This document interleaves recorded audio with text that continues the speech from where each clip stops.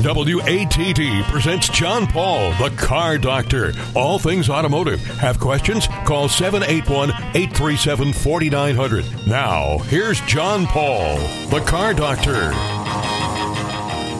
Good Sunday morning, everyone, and welcome to another edition of the Car Doctor program on 95.9 WATD. Yes, we are live this morning. Yes, we took last Sunday off. We took Christmas off, and we had some of the very best of locally produced Christmas music playing. So, but today we're live, so it was nice. I was happy to have Christmas Day off. And you, Jesse, did you have the day off? A little bit. Yes. Yeah. Well, that's good. Except you're a dad, so you didn't really have Christmas off because you had to play Santa Claus. So that's all good. That's true. Yeah. But if you want to join us, we don't have a guest for today, so you are the guests. And if you want to give us a call, it's 781-837-4900. Feel free to do that, 781-837-4900. I wanted to talk about a few things that were going on, including some of the mail I received this week. I like to go over some of the mail because the mail actually becomes my column in several publications, although it looked like Boston.com sort of maybe took the week off. I didn't see a new column get posted up there. But the Providence Journal column posted today. So if you're a subscriber to the Providence Journal, or you go to their website regularly, or that column was also on Yahoo News this morning. So if you go to I guess some people still go to Yahoo News. I mean, but my column was there this morning, and also my column runs courtesy of Mark Grosso from the Herald. My column runs in several of the papers owned by the Herald in the New York area, so you can, if you just Google Car Doctor Q&A column, you'll usually find it, and you can read some of the questions that come up in there. And, of course, you can find our past programs here on our podcast page, which is johnfpaul.podbean.com, or you can Google Car Doctor Radio, and you'll find it on Spotify and Stitcher and all those kind of things. So it's 2023, so what are we going to talk about in 2023? We're going to talk about, there was a good article in Consumer Reports about new cars you can count on, and it says, hoping for new trends for anxiety-ridden process, one of the largest single purchases many people make, and no one wants to waste money or time on a model that will be a regular at the repair shop. Fortunately, Consumer Reports can guide you to the most reliable new cars and trucks. And I always like looking at these kind of things because sometimes I agree, sometimes I disagree. One of the ones that rated pretty well was the Mazda Miata. Yeah, from the very beginning, these were super dependable cars. They were fun to drive. They described the precise shifter, easy to open and close, eager engine. Yeah, could it use more horsepower? Sure it could. Everything could use more horsepower, I suppose. But the Miata was always a great car, and simple. It was sort of, when it first came out, it was sort of going to be the Japanese version of an English sports car like a Triumph Spitfire or MGB or something like that. And what it was exactly that, only much more reliable. One of the other ones that came up as very reliable was the Toyota Prius Prime. The Prius Prime is the plug-in version of the Prius. Its strength, fuel economy, obviously hatchback. I've always been a fan of the Prius. Design-wise, is it the prettiest car? Well, maybe not the prettiest car in the world, although it keeps getting better and better looking. But the idea that it's a hatchback, that it has a lot of room in it, it actually interior space is almost like a mid-sized car. It's a pretty comfortable car inside. Rides pretty good versus the first ones that came out. They were really biased towards getting maximum fuel economy, so the ride was a little stiff because of the types of tires and so forth. The other one that you can never go wrong with, Toyota Corolla. It says here the strengths are fuel economy, smooth and steady ride, easy to use controls, absolutely. Subaru's on the list, a little bit lower on the list, but still on the list with the Subaru Crosstrek, which again, easy to look at. One that surprises me on the list is the Mini Cooper. The Mini Cooper, I've found over the years the reliability wasn't that good, but they say here, handling, precise manual transmission, overall good car, good reliability score. Well, I guess. Again, something that initially in the very beginning, when the Mini Coopers first came out, was absolutely not the case. And it is, the Mini Cooper is a division of BMW, and BMW reliability is great for the first 3 or 4 years, and after that starts to get a little bit soft. In the SUV category, the Lexus GX, good car, you can't go wrong with it.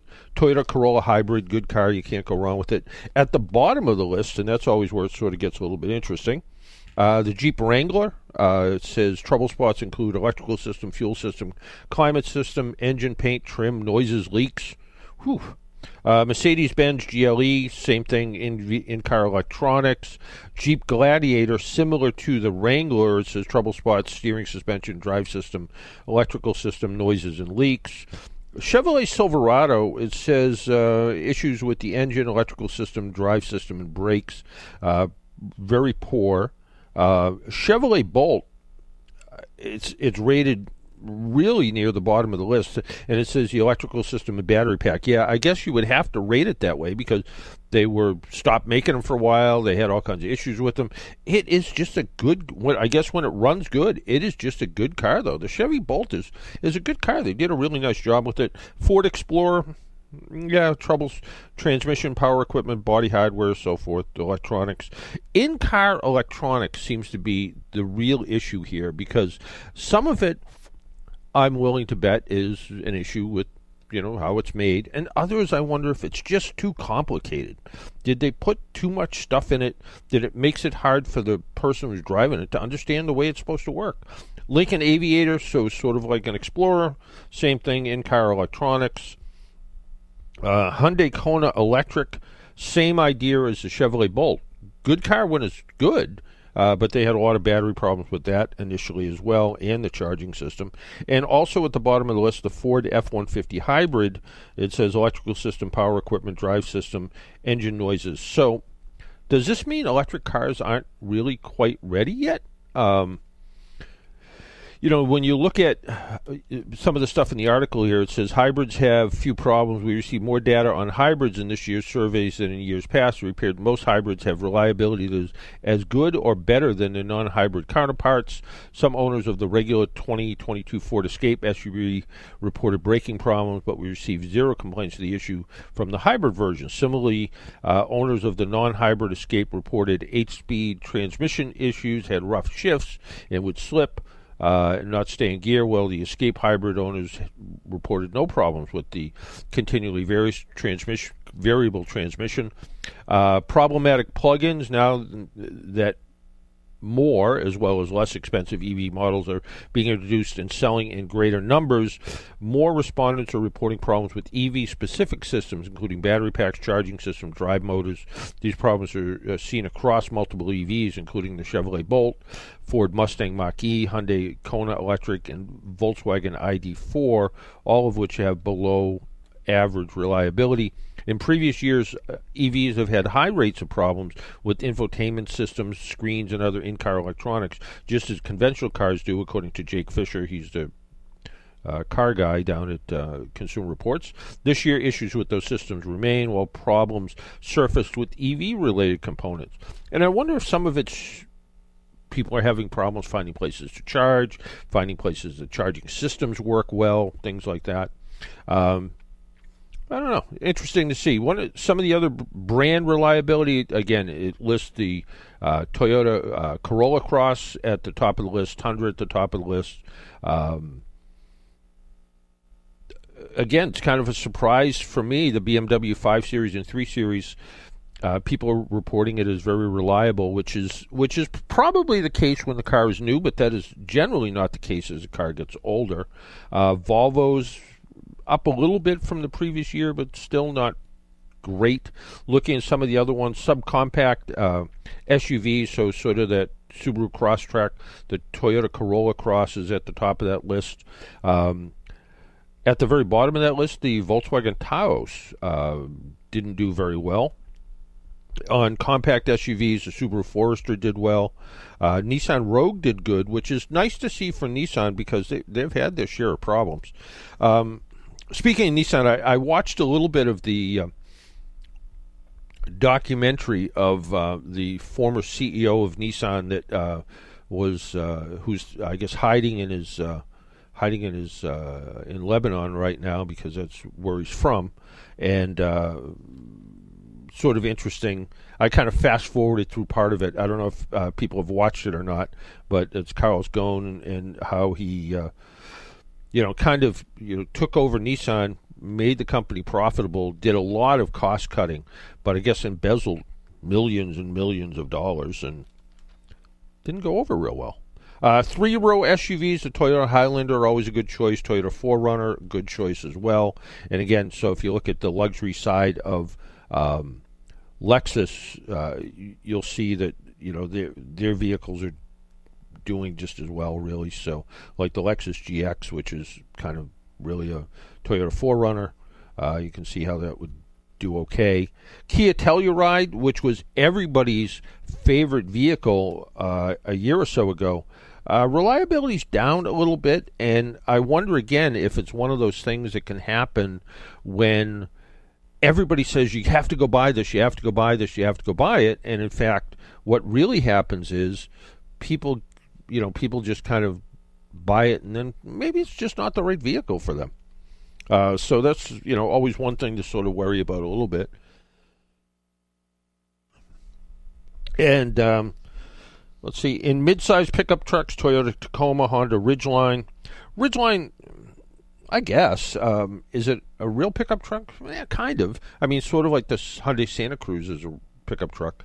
I have been seeing more and more of the Ford Mavericks out, which is Ford's small pickup truck. It is the bargain of the century, I guess, because it starts at about $22,000 or $23,000 for a front-wheel drive. Now, it is front-wheel drive, but it is a hybrid that gets 40 miles per gallon. And the biggest problem with that is you can't buy them. They sold out every one that they made. Minivans, yeah, people still buy minivans. The Kia Carnival is popular. Toyota Sienna, popular especially in New England because it's all-wheel drive. Honda Odyssey and Chrysler Pacifica. The Chrysler Pacifica actually won the previously owned Vehicle of the Year competition, which is put together by Wheels TV, and the vehicle did real well in the voting. I was able to be part of that voting. So also in here, there's a pretty good article, and this is in what issue of January issue of Consumer Reports, and it says watch out for abused cars. Hundreds of thousands of cars are damaged by floods annually. Many end up back on used car lots. Why it matters. Water can wreck a car's electrical system, corroding wires, terminals. Depends on the kind of water. If it's freshwater flood, maybe not so bad. Freshwater flood, providing it doesn't have a lot of bacteria in it, can sometimes be cleaned out. Saltwater, horrible, does all kinds of things to electrical connections, and can even, besides causing glitchy electronics, can even cause fires inside cars. How to spot trouble? Like I've been saying for years, use all of your senses. If it smells like mold or mildew, it may be water trapped beneath the carpet or inside the dash. Look for rusted screws, evidence of water lines on things like door panels. Pull the spare out. Look for the spare. Is there mud under the spare tire? Is there all kinds of problems where things could catch? Motorists file tens of millions of dollars in collision claims each year, according to the Insurance Institute for Highway Safety. Without proper repairs, collision damage can affect structural integrity and value. You may have seen the Carfax commercial where it shows two cars and it shows one that has reported damage and the other one isn't. It's kind of interesting because some of that is absolutely true. Car dealers have told me they live and die by Carfax reports. So, if it has a Carfax report, it really could affect whether someone wants to buy that car or not. Realistically, though, if the vehicle is repaired back to pre-crash conditions, so before the vehicle was damaged, should it affect the retail value of the car? Should it affect the value of the car? According to insurance folks, it shouldn't, because that car should be as good as it was when it was new. The reality of it is, it probably doesn't work that way. How How to spot trouble on a crash car. It says if certain body interior panels look too new or the color or texture isn't right. Best thing you can always do is take a car out into the light, look at it outside, and then if possible, if you can bring it inside to like a garage where there's fluorescent lights or LED lights, the paint will look different. And that sometimes is where you can see where paint wasn't blended properly, things like that. Electrical problems. If you're going with somebody who knows what they're doing and they bring a scan tool and you're checking for codes in a car, you may find that the codes were recently cleared, which means that there was a check engine light, somebody cleared all the codes, so the light was off on the dash, and you may find that 50 or 100 miles or something later, the check engine light comes on, and all of a sudden that problem becomes your problem. Fire damaged cars, according to this report, there's around 200,000 cars a year that catch on fire, and that's according to the National Fire Protection Association. And they say, smaller fires can sometimes be repaired, but heat from fires can weaken and cause structural issues. I don't see that many previously repaired fire damaged cars. Stolen cars certainly depends where the car, what happened to it. Was it raced? Was it driven off road? Was it just plain vandalized, or was it used for transportation? Years ago, when I was going to technical school, somebody I know had their car stolen, and they got it back a month later, and whoever was using it was literally using it as transportation. They were using it to go probably back and forth to work or back and forth somewhere because it had a month's worth of tickets inside of it. And they got it back, and all the tickets, whoever stole it was just throwing the tickets on the front seat. And they got it back, and all the tickets were within a block of each other. So whoever was driving it was just using it for transportation. They got it back, and I remember bringing it into the garage in the shop we were at, and we went through it just to look, and we really didn't find anything wrong with it, other than they broke the ignition switch. And but other than that, that was the only thing that was really wrong with the car. It didn't show any signs of abuse. Everything looked pretty good in the car. And when they got it back, they just kept driving it, as far as I know. But again, kind of look for damage and things like that. So, those are all kind of things, certainly worth looking at when it comes to vehicles. I have a question for you. Somebody wrote to me today or yesterday, I don't remember when, and they said probably the most unusual column question that I will get, and it was a little bit different because it was how did they put it? I want to get it right here. Sorry about this. Let's see. They started off that they were thinking about selling a car. They had a car they wanted to sell, and the person was actually from Maine, and they have a car they want to sell, and they said, I probably have one of your most unusual auto advice questions. I'm selling a vehicle that I own outright to a private party who is not able to pay me the full purchase price all at once. I would like to know if it's possible to list myself on the title as a lien holder for collateral purposes in order to protect my interests. And my initial thing is no, you can't do that, because I looked at we have a car here in Florida, and we have and the car that we drove down here is in Massachusetts. And I looked at the title on both cars, and the kind of lien holder place is meant for a bank or a car dealership or something, not a private party. So I don't think that's possible. Now, again, you could draw up a contract that said, I'm going to sell my car to Jesse Wilkins, and he's going to give me $5,000 down, and he's going to pay me $100 a month for the next 20 months or something like that. I suppose you could do that, and both parties sign it, and have it notarized, and it becomes kind of a legal document, like contracts are. You could do that, but my thoughts are really what they should probably do is probably tell the person to go to the bank and get a loan, maybe even a short loan, like something. If it's only going to be maybe they have some windfall coming in, maybe they're the they hit the lottery or something, and they'll be able to pay it in 90 days or 6 months or something like that. But my thought is, if the person buying the car can't get a loan, do you really want to lend them the money? I mean, I have seen, and I answered the question this way, I've seen many friendships and even family relationships harmed by lending money or setting up time payments for vehicles. If it's a good friend or family member that needs a car and you want to go ahead and sell them the car, it's possible your first payment may be your only payment. And I guess you need to be okay with that. You need to decide that, hey, look, here's the way it's going to be. I'll we'll pay for it. If you pay me back, that's great. But if you don't pay me back, I'm okay with it. So my question is, have you ever done that? Have you ever sold a friend or family member a vehicle or a boat or motorcycle or whatever the case is, with the idea that, hey, I can't pay you for all of it, but I'll pay you the next month or 2 months or whatever the case is?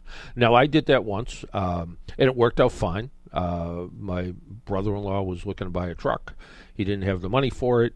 But we actually wrote up a real little contract that said, if you have to pay us X amount of dollars in this amount of time, and if you don't pay for it, and we're going to hold the title of the truck.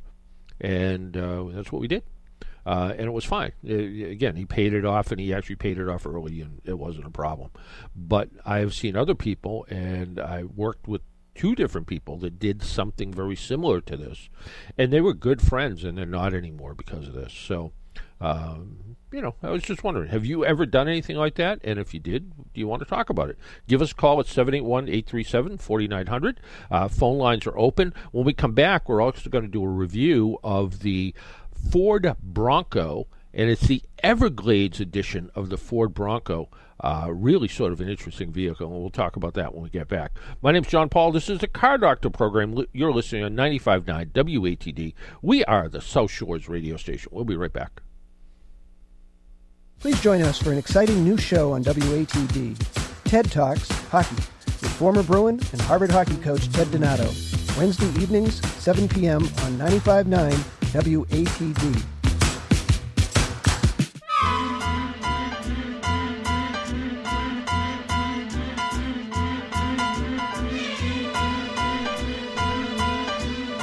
And welcome back to the Car Doctor program on 95.9 WATD.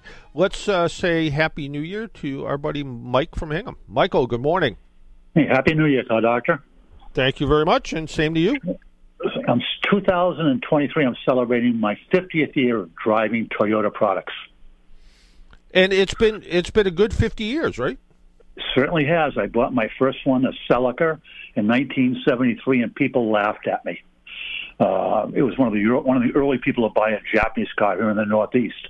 Yeah. And 3 Celicas, 3 Cressidas, and Camry, and now 3 Lexuses. And they've just been, I think the biggest thing I ever put into them was a battery, with probably 1 million miles on all of them. Yeah, it's sort of. I remember talking to one of the first Toyota dealers, and they weren't even a really Toyota dealer. I think they kind of owned a gas station or something. And all of his friends said, "What are you doing buying a Toyota franchise? What are you, crazy?" And he wasn't crazy. He wasn't.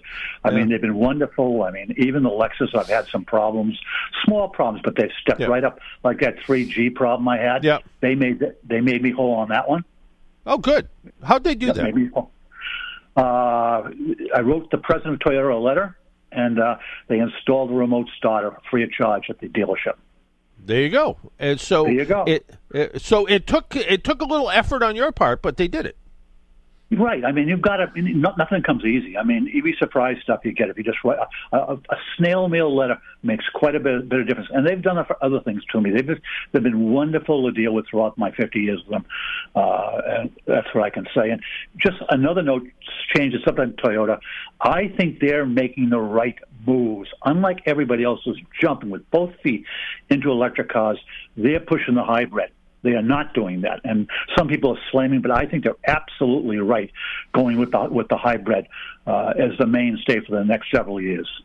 Yeah, I agree with you because I think, I've driven just about every electric car, and they're great. When they're good, they're really good. They're fun to drive. You can get some with really good range. But are we really ready yet? If you can charge at home, pretty good. But they're not for everyone. I've talked to more people now who, in fact, Zane Merver, who bought the Hummer EV truck. He went to go visit his family in Ohio. Normally a 10-hour drive to Ohio. It took him about 13 to 14 hours because he found charging wasn't exactly where he wanted to be. It wasn't the high-speed charging that he hoped for. So, sometimes he had to just charge for a couple hours to charge up enough to get to the next charging station to charge up again. There's a guy on YouTube called Rich Rebuilds, and he went around with his rebuilt Tesla and tried to charge here and there. And same thing, he bought a Rivian pickup truck and had some charging issues. Couldn't find charging stations that worked right. So there's the idea of an unmanned charging station, and they fail. And they're supposed to use a computer to say, okay, it notifies who's ever in charge to come and fix the charging station. That stuff doesn't always happen. I heard somebody say that the Tesla charging stations out on the Massachusetts Turnpike, about a third of them are typically not working when they're supposed to be. Yikes. Well, Dr. One final statement here is that two things over the last 50 years have made cars great today. Number one is emission controls. And I think number two is Toyota coming on and making the American car makers build up their standards. Those two things, today you have cars that are very reliable for those two reasons. Yeah, I mean, you look at things like, everybody hated unleaded gasoline when it came out. But unleaded gasoline, lead and gas, it lubricated valves and did all that, but it also caused spark plugs to go bad in 6,000 or 7,000 miles. It caused a lot of different problems. So you came out with pollution controls, unleaded gasoline, and better oil filters, better machining, and even cars that people don't maintain can go a couple 100,000 miles. And I always tell the story of when I was a kid. I mean, it was not unusual to do a valve job at 30 or 40,000 miles and do an engine overhaul at 100,000 miles on some cars. But I remember being a kid going to, where all the old guys went and hung out on a Friday night with their hot rods. And by old guys, I meant probably people in their 30s. But you go there and there was a hood open on a Pontiac, and we were looking under the hood, and everybody's standing around going, "Wow, look at that! Look at this! Look at this!" And I kind of walked over to somebody as a 17 or 18-year-old and said, "What's the big deal about this?" And they said, "This guy's got 80,000 miles on his car, and he's never pulled the valve cover off of it." And the idea that you can go, I still see it when I get into shops every once in a while. Somebody who's brought a car in that hasn't changed the oil in years, and this thing, once they get the oil out of it and change the oil and kind of get it cleaned up a little bit, it still runs pretty good, and it's got 150,000 miles on it, and someone's beat the daylights out of it. Yeah. Well, it's a great story. Listen, thank you very much for a great year, and I'm looking forward to a better 2023 listening to you. All right. Hey, thanks, Mike. Take care, and Happy New Year. Thank you. Bye-bye. If you want to give us a call, our phone number is 781-837-4900, 781-837-4900. I promised I'd talk about the Ford Bronco, and the new Bronco still proves that everything old is new again. The original full-size Ford Bronco debuted as a 1996 model and went through a series of changes until the last one rolled off the assembly line. According to Wikipedia or some other, it's on the internet. It's got to be true. So, June 12th, 1996, Ford has developed various versions of the Bronco, and the subject of our road test is, I think, one of the baddest. I don't know if baddest is a real word. By the way, I got criticized. Not really criticized. Somebody said they read my column in Friday's New York Newsday, and they said they cringed at the typographical errors in it. And grammatical errors. Now, when I write my column, I write it, and I try to edit the, some people will send me literally 300-word, questions, and I have to cut them down to about 50 or 60 words, and I still want to keep the content of what they wanted to say, and then I write my answer, and sometimes I have to research my answer, and then I kind of put it away for a day or two. Then I take it back out and look at it again. And then on Tuesday morning, when I submit it to all my various editors, I give it one last look. And then maybe I make a few little changes. And but other than that, that's and after that, it's up to them. So if suffer with the grammar, I guess, is all I can say. So why is this the baddest version? Well, this is the Everglades model. The Everglades version of the Bronco builds on something they call the Sasquatch Edition, big hairy monster guy. But checking the Sasquatch box adds 35-inch Goodyear mud terrain tires, they're big giant tires, on 17-inch beadlock capable wheels. So, in other words, the tires won't come off the wheels. Dana front and rear electronic locking axles with a pretty steep final drive ratio. High clearance suspension with 2-inch wider tracks. So this thing has giant fender flares on it because the tires are that big. The package adds special Bilstein shocks with what they call end-stop control valves with increased ride height to improve ground clearance. New exterior options, including capable front bumper is what they call it. This bumper has besides the built-in tow point, so you can either pull this from wherever I would get stuck, and I have no idea where this thing could get stuck, or be able to hook up with somebody else. This thing also has a giant winch on the front of it. So it's got this great big winch on the front of it. So, and what's nice is, unlike most winches, they use a sort of a braided rope rather than coil, rather than cable wire. So it's a lot nicer to have to deal with, where cable tends to be, it breaks and cut yourself, and it can weaken. This rope is really pretty nice. So, but the bumpers are steel bumpers. They're powder coated, and again, they have also have things like built-in fog lamps, and similar to other versions of the Bronco, the roof panels can be removed, and the doors are also removable, so you can take those off if you really want. The roof panels, when they are removed, have literally a set of luggage in the trunk where you can put all the panels, which is kind of nice, keeps everything from getting damaged. Also, according to Ford, and I haven't tried it yet, all 4 doors can actually be stored in the vehicle. Didn't try it, but according to Ford, according to the website, it says they can be.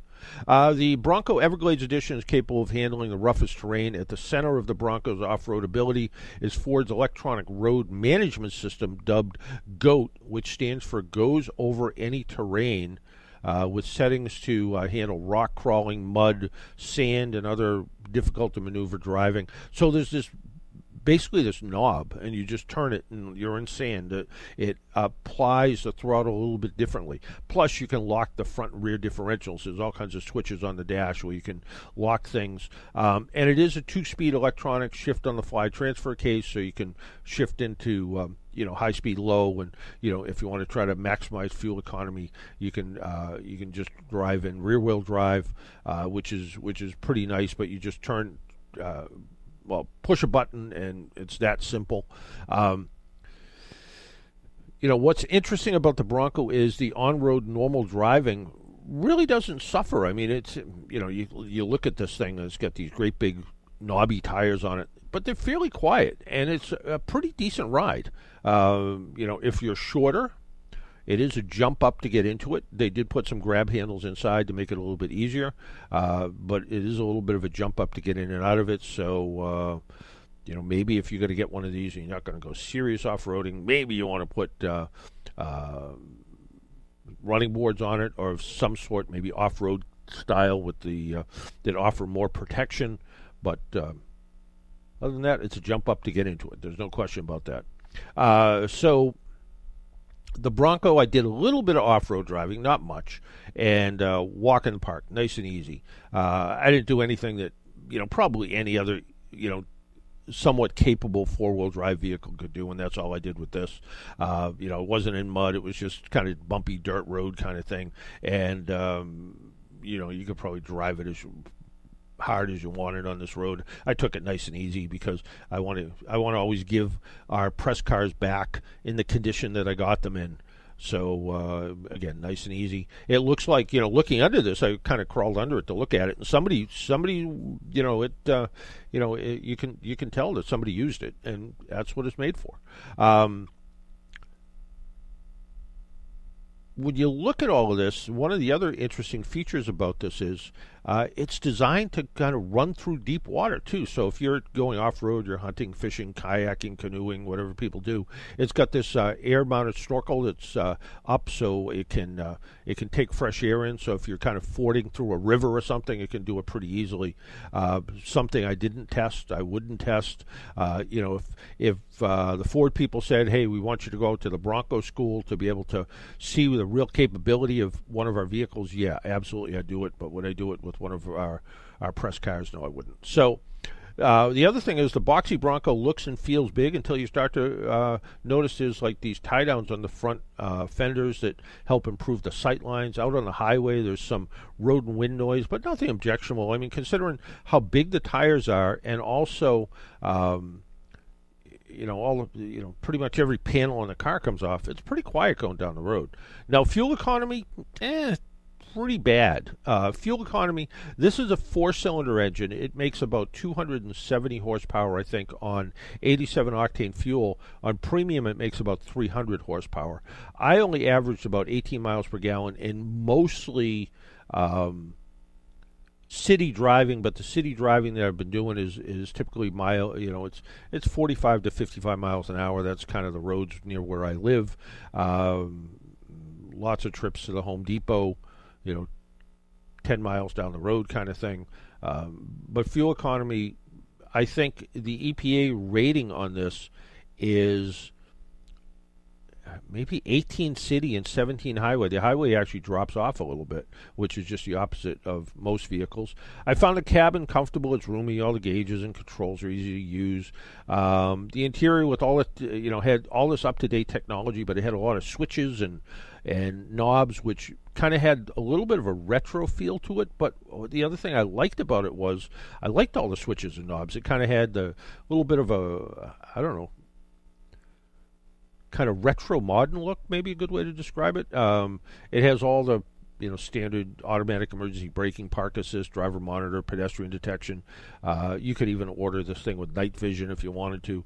Front seats offer plenty of head and leg room. Even with the front seats pushed all the way back, there was enough leg room in the back seat. Every car that I road test, what I'll do is I'll put the front seat to where I would normally sit, and I'm about 6 feet tall. I put the seat to about where I normally sit, and then I go sit in the back seat and say, well, can a 6-foot person fit behind a 6-foot person? And this you can. It was good. So cargo area is pretty generous. It's 83 cubic feet with the seats folded. Kind of a little fun touches. There's a slide-out table or seat for tailgating, and they actually show you kind of a little picture of it. So because the tailgate swings open and the rear window flips up, and there's this little kind of slide-out tray sort of thing that I guess you could use as a table. But you can slide it out and just sit on it. So if you're watching a ball game or sitting down by the lake and seeing if your fishing bobber is going underwater, you can do it from the little seat. So that was kind of a neat little feature on this. The newest Bronco has kind of a retro style, I think, still. With the latest technology and a combination of off-road capability and on-road civility. If capability and general coolness are kind of what you're looking for, you should take a look at the Bronco. Somebody saw this one and confused it with the Land Rover. They said, "Is that the new Land Rover?" I'm like, "No, it's a Ford Bronco." Somebody else looked at it, thought it was a highly modified Jeep Wrangler, for instance. But, if you're a little bit, and I got this question a couple weeks ago, and somebody really likes the idea of a Wrangler, but they wanted something a little bit different, and they wanted to be able to go off-roading. They wanted to be able to go kayaking and all those kind of things. But they kind of got tired of seeing so many Wranglers in their life. So they said, what what else is out there? And the Bronco's a good choice, absolutely a good choice. So take a look at it. Our phone number again, 781-837-4900, 781-837-4900. Phone lines are open if you would like to join us and talk about your car problems, with whatever you're thinking about. Some of the other questions we got this week. This person has a 2004 Honda Civic, so older Civic. Every week in their local newspaper, there's reports of catalytic converter thefts. And they said police have a video of it happening in mere minutes at a local shopping center. I asked my Honda dealership if they had a fix for that. They said no. What can I get done to protect my catalytic converter, and where can I get it done? And also they said they would like to improve the overall security on their vehicle. And they said, what about a kill switch? Does that have any potential to damage the car?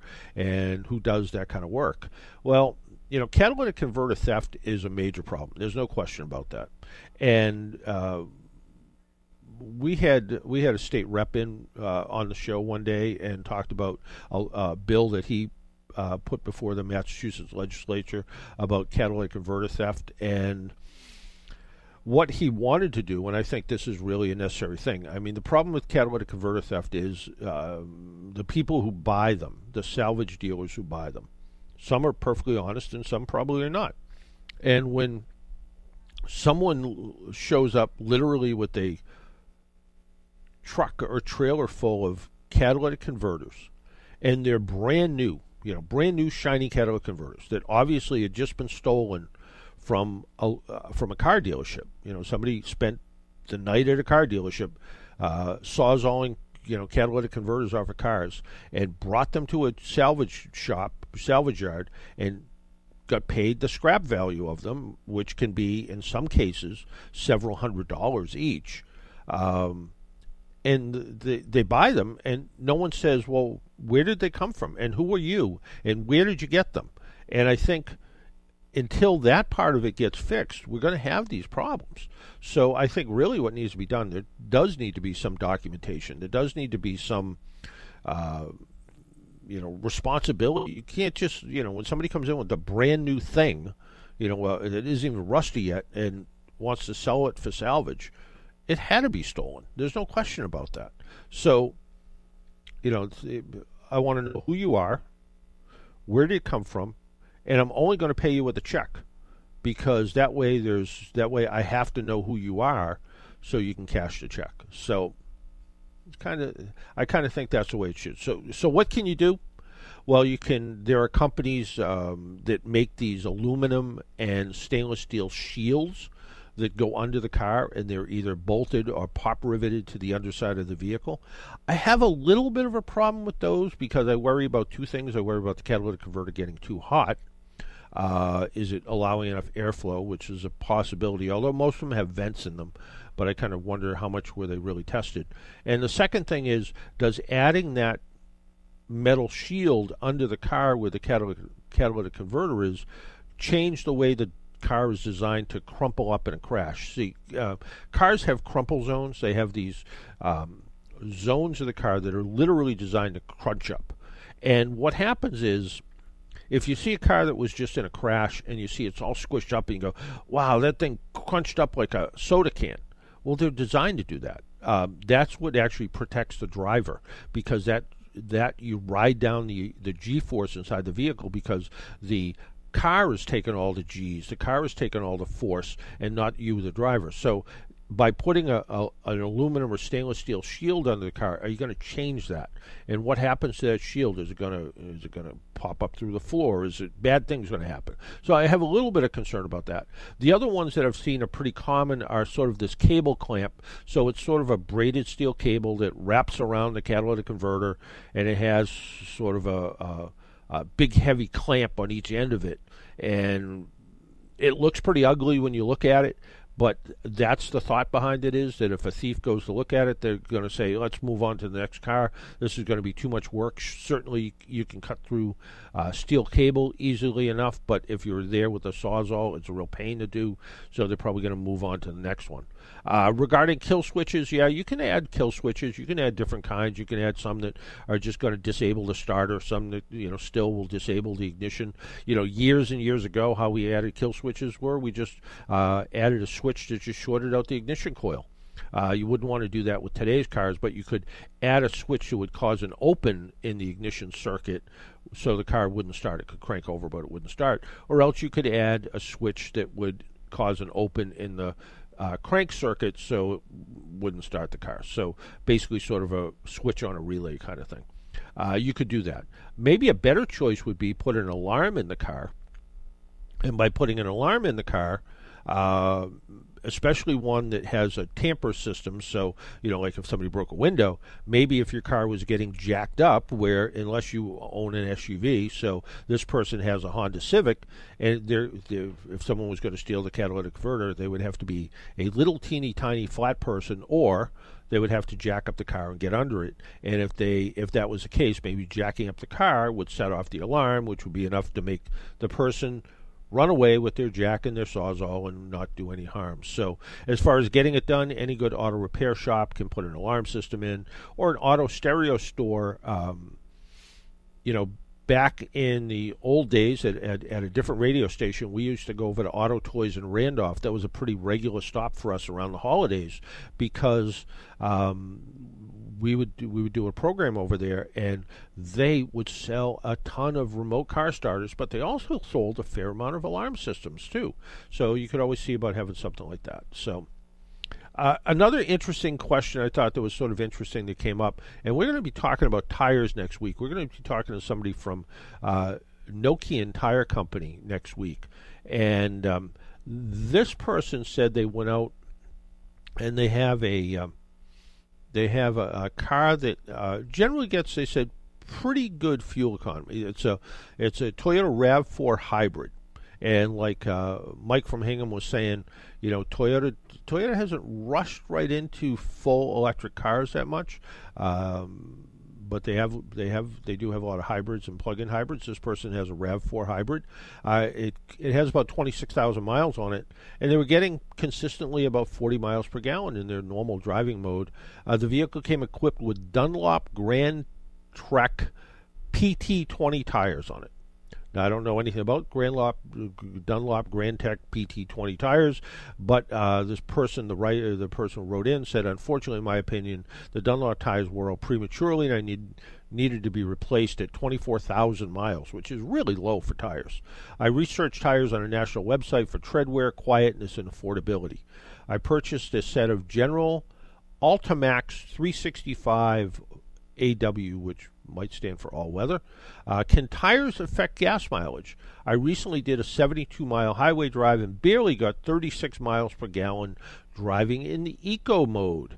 What are your thoughts? Are there specific tires designed for hybrid vehicles? It's been my experience that hybrids and electric vehicles, that for that matter, the ones that I drove all had tires that said low rolling resistance or eco tires or something like that. So they are designed to provide a little bit better miles per gallon, whether it's gasoline or longer range on batteries.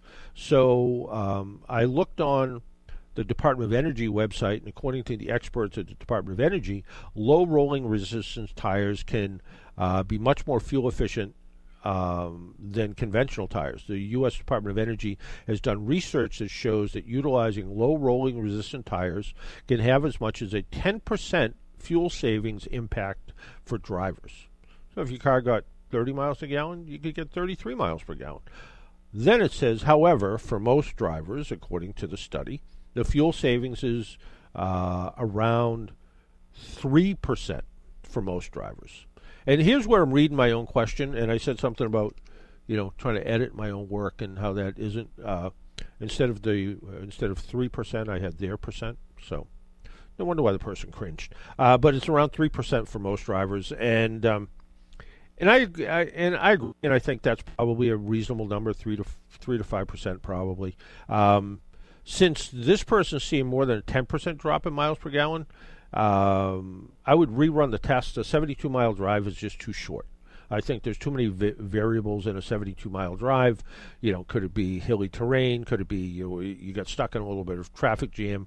Could it be weather related? The other thing is, although today, Jesse, what's the temperature outside today? 85 degrees? Something like that, I think. It's 100 degrees outside. It's 100 degrees outside today. So it's January 1st. It's 100 degrees outside, according to weather prognosticator Jesse Wilkins. That's the official title, yeah. I've been stripped of my meteorologist. Yeah. Weather forecaster, weather observer Jesse Wilkins.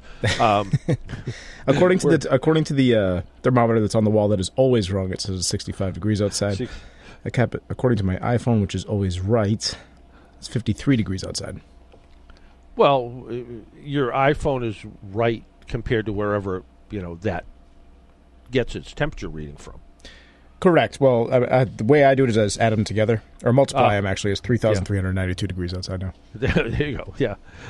Somebody said to me that, well, my iPhone says it's a different temperature. It's got to be, and I said, well, put your iPhone in the freezer for 20 minutes and tell me if it says it's freezing. And they took it out and they said, well, no, it still says it's 50 degrees. I'm like, yeah, because your iPhone doesn't have a thermometer in it. It's I don't think it's using a thermometer. I think it's using data from Google. Yeah, from the Weather Service and Google and wherever all that stuff comes from. But yes, on even though it's 3,952 degrees outside today, we are using winter gasoline. Winter gasoline allows for easier starting in cold weather, but it has less energy in it. So it's not unusual with winter gas to see a 5 to 10% drop in fuel economy.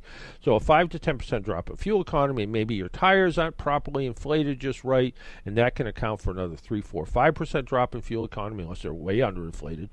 So you kind of add all those things together, and it may not be your new tires cause the drop in fuel economy on this RAV4 hybrid, where in fact it's just the weather that did it. So it's a combination of the weather and maybe not quite as much maintenance, not quite as much tire maintenance. So, we'll talk about that. The Nokian tires, which I haven't heard of for a long time. I remember the brand years ago. And years ago, I worked in a tire store.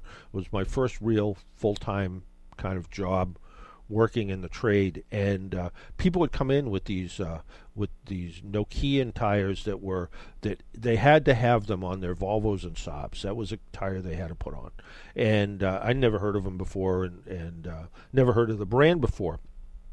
Since then, that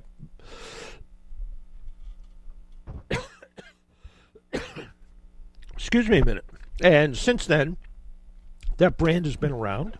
Let's let you catch your breath and take a quick break. We got one more to take anyways. Why don't we take that quick break? Let me take a breath and clear my throat. We'll be right back. You're listening to the Car Doctor program on 95.9 WATD. Talk radio with a South Shore point of view. Hi, I'm Kevin Tachi. Join me tomorrow for Monday Night Talk, where the South Shore comes to talk. Tomorrow night after the 6 o'clock news here on 95.9 WATD. Make an appointment Sunday morning at 11 for John Paul, the Car Doctor, on 95.9 WATD. Now, back to the Car Doctor.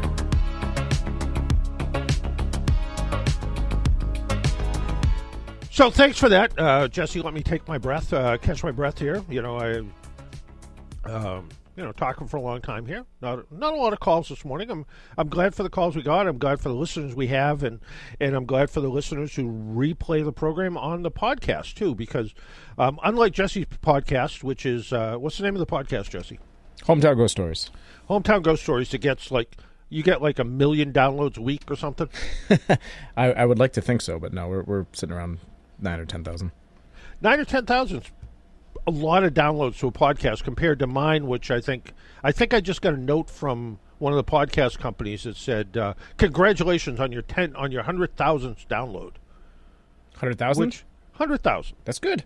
Well, it's 100,000 over 100 years, so it's still not really good. that good. Yeah, still good. Yeah. So I'll tell you, I manage a bunch of podcasts, not my own, but like upload them for people and stuff like that. So I see the numbers.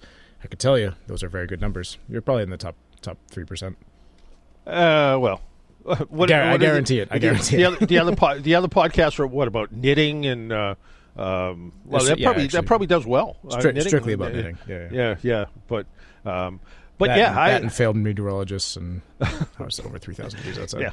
Well, you and I got to talk. Maybe you can give me some hints on how to get my podcast numbers up. I know one of the problems with my podcast is it's too long because I used a whole hour show, and people have said to me people don't want to listen for that long. They want to listen for like 30 I don't know. minutes. Look at Joe Rogan. No? He's got the biggest podcasts out there, and his podcasts are like 3-4 hours long. So I don't know. It might be the formula. And we're going to have him on again. There's a friend of mine, a Abingtonian. Oh, I thought you meant you were going to have Joe Rogan on again. I was like, yeah, that's a good idea.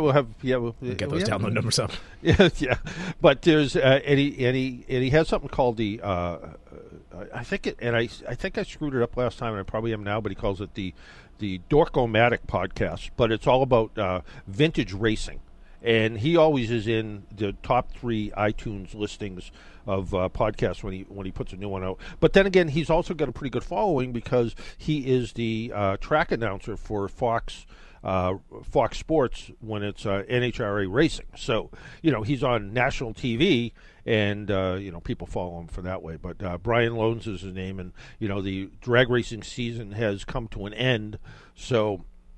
Maybe we'll get him on while he's home and not away every weekend, which he usually does. But and just a good guy. Good guy. Lives in Abington. Started off being a track announcer here and there, and then he's got his podcast, and he's also there's an NHRA video game, and he's doing the track announcing in the video game, which is pretty cool. That is pretty cool. Yeah. So that's coming up. So anyway, gas mileage, driving habits, all of that can affect fuel economy. And one last thing about somebody said to me and said, you wrote an article and stated you shouldn't warm up your vehicle in the winter. Why is this? And will it do any harm if I do it? You don't really need to warm up a modern car. Get in the car, start it up, put your seatbelt on, adjust the heat, adjust the radio. That's about all you need to warm up a car. Yeah, if it's minus 30 degrees out, warming up the car a few minutes isn't going to hurt. You're better off with any car, old or new, to start it up, do that stuff, put your seatbelt on, get what you want, all set. Drive it nice and easy until the heat starts to come out of the heater, and then drive it the way you want. But it's that nice, slow warm-up process that's the best for the car. That music means we need to go. We have used an hour of your time this Sunday morning on January 1st, 2023. Until next time, make sure you wear your seatbelt, drive safely, be good to your car. Talk to you all next week. Bye-bye.